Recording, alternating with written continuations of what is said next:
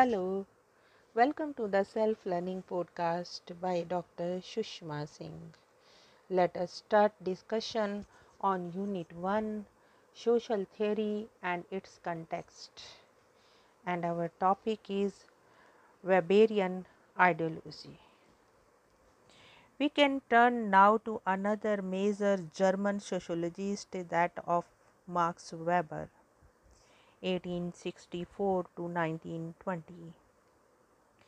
It has often been observed that Max Weber developed his ideas and theories keeping Marxian thought as a counterpoint or point of reference or departure to begin his theorizing. According to Weber, Marx had developed a unique causal theory in which every social aspect was driven or propelled forward by the economy and the economic factors.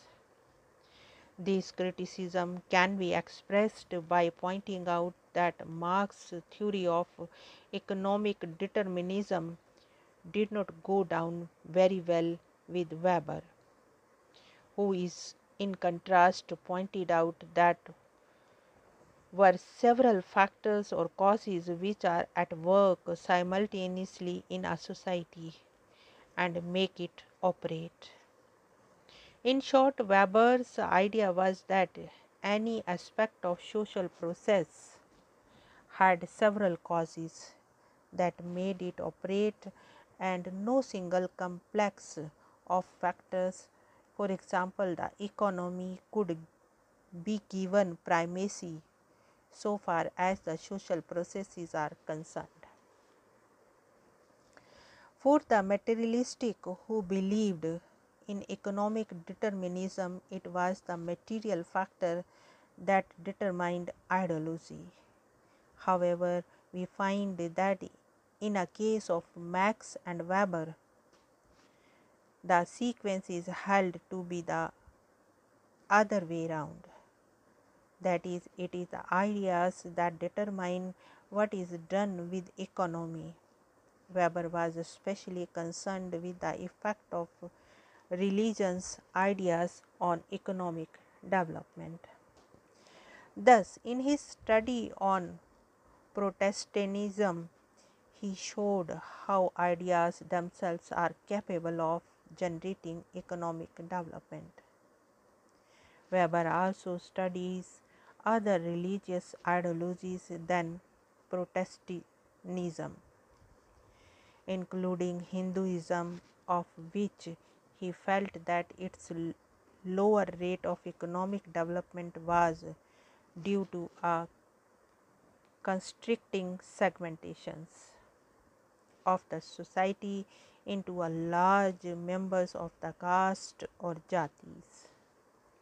This meant that once again the landlord or person with land holdings began to exploit the lower caste with unfair sharing of the produce, if it was sharecropping, and many related demands if it was possible to exploit them further. This, however, does not bear great depth because sociologists in the 50s conducted studies and came to the conclusion that Hinduism does not create economic impediments and caste adapts to a new economic challenge in a positive manner. Weber was interested in how the process of rationalization led to economic development and to the creation and existence of large bureaucracies and other social institutions. Weber was concerned with how a social actor makes decisions regarding his goals. He pointed out, however, that these decisions were themselves influenced by the rules and regulations that exist in the society. Ultimately, Weber's theories proved more acceptable than those of Marx, especially the political and economic applications. They were liberal in some ways and conservative in other ways. And unlike Marx, he did not espouse total radicalism and violent revolutions in order to find a solution to the problems of capitalism. Weber, in fact, was quite against such as solutions. Thus, the Western sociologists found Weber reassuring after the polemical writing of Marx. Weber's writing was formal and academic, and this made it easier to understand and holistic in the outlook. It is little wonder that the Weber was the most prominent German sociologist of his time.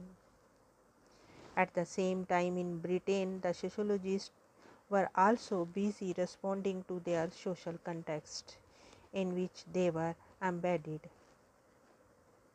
British sociologists tended to study the individual and his role in the societal existence and development. Thus, here sociology was built around the factors of political economy, social reform, and that of the social evolution theory. As regards to political economy, it was a theory of capitalism which had been discussed by Adam Smith, who spoke of an invisible hand that controlled the market forces. The market was over and above the individual and regulated his behavior. Thus, the market forces were viewed as a source of social order and cohesion in society. Following this perspective, the sociologist was not involved in criticizing market forces on society at large. Rather, his job was to study societies, primitive and contemporary, and draw out reports for use by the government to fulfill societal goals. Now let us wind up the session and take rest. Thank you very much for engaging yourself with the self-learning podcast.